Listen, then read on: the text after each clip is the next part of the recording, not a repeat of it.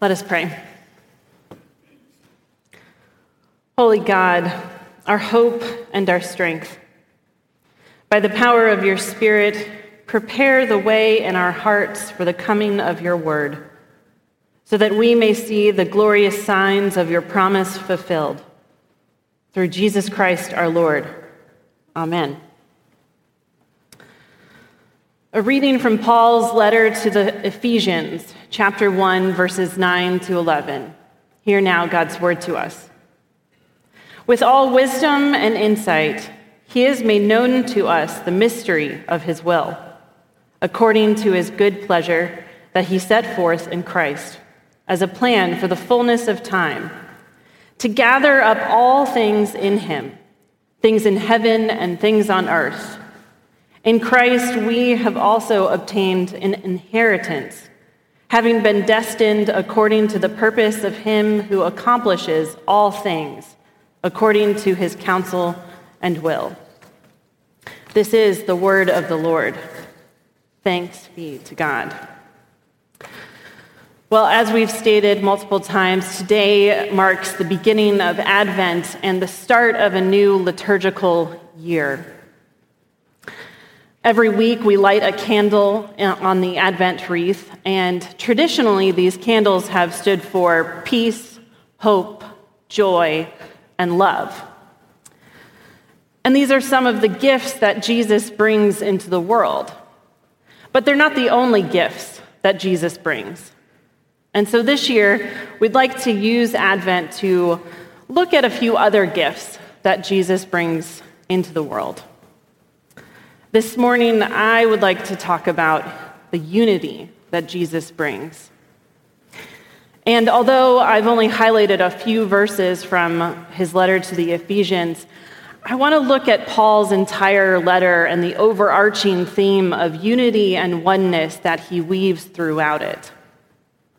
Paul had spent 2 years in Ephesus, had a very successful ministry there, and now, years later, he's writing to them while he's imprisoned. In the first part of the letter, he summarizes and retells the gospel story. And then he transitions to how that should reshape our story.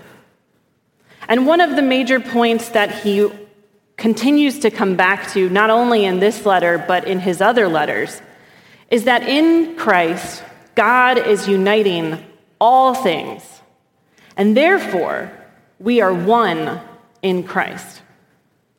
I want to read these verses again from the New Living Translation because I think it says it so well. God has now revealed to us his mysterious will regarding Christ, which is to fulfill his own good plan. And this is the plan. At the right time, he will bring everything together under the authority of Christ, everything in heaven and on earth.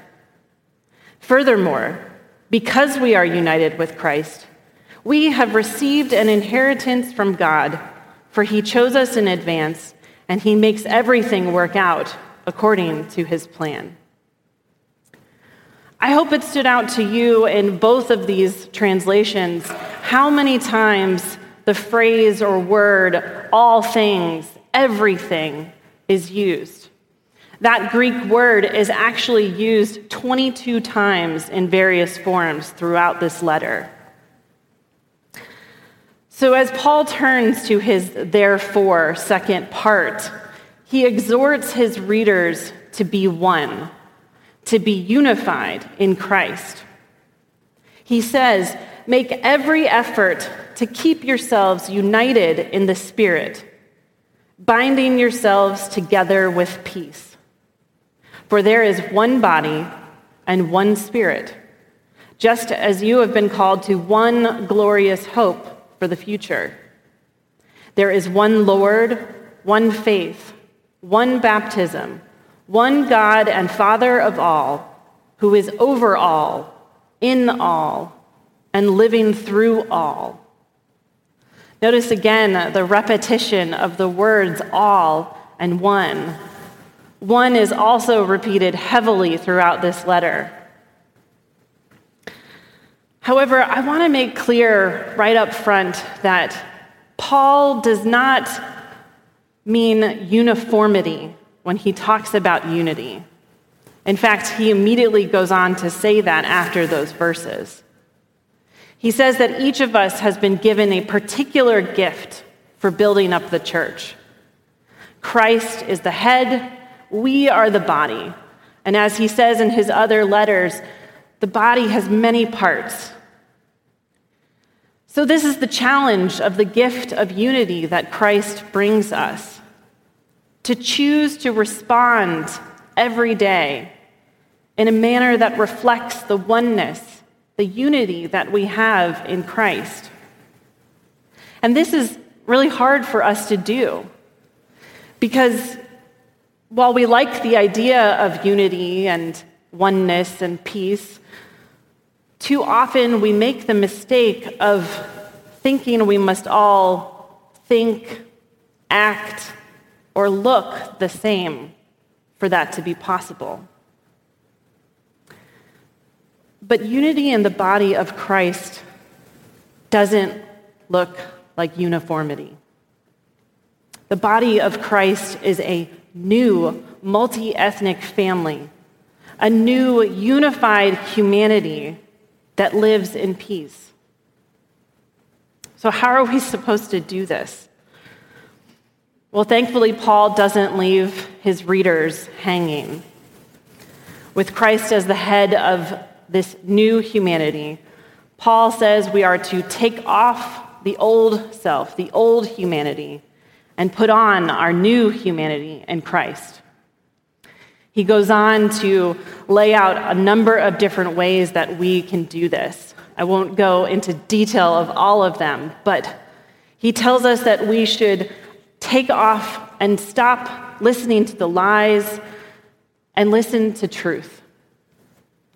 We should lay down our anger and seek peace. Instead of looking to hoard and thieve things just for ourselves, we should be generous. We need to take off our gossiping and slander and mean words and use words to encourage others. Instead of seeking after and desiring revenge, we need to offer forgiveness. Instead of promiscuity and using our freedom in Christ for the things of the world, we should be self-controlled. And instead of getting drunk on the things of the world, we are to drink of God's Spirit. And when we're unsure of whether we are actually taking off this old life and putting on the new humanity, Paul names 4 signs of the Spirit's influence in our lives. 1, singing together. 2, singing alone. 3, being thankful. And 4, elevating others above ourselves. When I rediscovered these verses, I thought it was so amazing that the first thing Paul thinks of with regards to how the Spirit works in the life of God's people is singing. And then not only that, but in our current context of increased isolation and less community, the fact that he names singing alone, making music in our hearts, is especially meaningful. Somehow, even in singing alone, the Spirit is working to unite and gather us in Christ. Part of what I love about Advent and the Christmas season is all the familiar songs. I've actually been in a Christmas caroling ensemble for, I think, almost a decade now, although we won't be caroling this year. And recently, I heard an old song in a new way, which got me to looking into the history behind that Christmas carol. That led me down this rabbit trail then of looking into various Christmas songs and when and why they were written, and especially those that were performed or written during a time of national or global crisis. So I'd like to share a few of what I found. The first one is, "Do You Hear What I Hear?" I didn't know this, but it was written in October of 1962 by Noel Regney and Gloria Shane. And it was written both as a response to the kind of American Christmas consumerism, but also it was written as a plea for peace during the Cuban Missile Crisis. The song White Christmas, although written before 1941, was first publicly performed by Bing Crosby on Christmas Day, just a few weeks after Pearl Harbor was attacked. It went on to become one of the best-selling Christmas songs of all time, and a unifying sentiment for soldiers away from home during the holidays. It was written by Irving Berlin, who some have actually speculated that he wrote it in response to he and his wife losing their 3-week-old baby on Christmas Day in 1928. Singing in response to crisis, unifying. The song Silent Night is much older, but there's a more well-known story of its influence during World War I. After Great Britain had entered the war in August of 1914, many expected they would make quick work of the enemy and be home by Christmas. Nearly 5 months later, and 1 million lives lost, the Great War had bogged down into trench warfare with no end in sight. After days of rain, Christmas Eve night was calm and quiet. And it is said that the voice of a German soldier singing Stille Nacht was heard across the battlefield. And though the Allied soldiers couldn't understand the language, they knew the tune, and they started to sing Silent Night back. As Christmas Day dawned, the soldiers on both sides came up out of the trenches unarmed to wish each other a Merry Christmas. And there were pockets of these impromptu ceasefires on Christmas Day that year. Lastly, the song that led me down this rabbit trail, and which you've already heard in one style this morning, I Heard the Bells on Christmas Day. It's based on the poem Christmas Bells by Henry Wadsworth Longfellow. He wrote it in 1863 during the American Civil War. It was also 2 years after he had lost his second wife, and his son had gone off to the war and returned injured. The poem has more verses than the carol, but they tell of Longfellow's despair upon hearing Christmas bells during this tumultuous and divided time in our country. His final 2 verses are the ones that really have resonated with me and stayed in my heart and mind over the last couple weeks. He says that in despair, I bow my head. There is no peace on earth, I said. For hate is strong and mocks the song of peace on earth, goodwill to men. Then pealed the bells more loud and deep. God is not dead and not asleep. The wrong shall fail, the right prevail, with peace on earth, goodwill to men.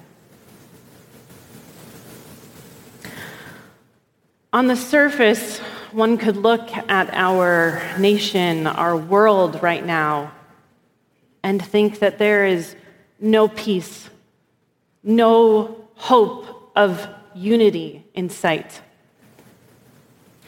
But the good news of the gospel is that in Jesus Christ, God is gathering everything, all people, all things in heaven and on earth into Christ. Jesus is not dead, has in fact conquered death, and is coming again to finish the work. My prayer for us this Advent season is that as we continue to battle for peace, for racial equity, for relief from the pandemic, and for unity, and as we disciples continue to faithfully pursue taking off the old life and putting on the new humanity, I pray that we would sing songs and hymns and spiritual songs, knowing that the Spirit is at work, uniting us together in Christ. May it be so. Amen.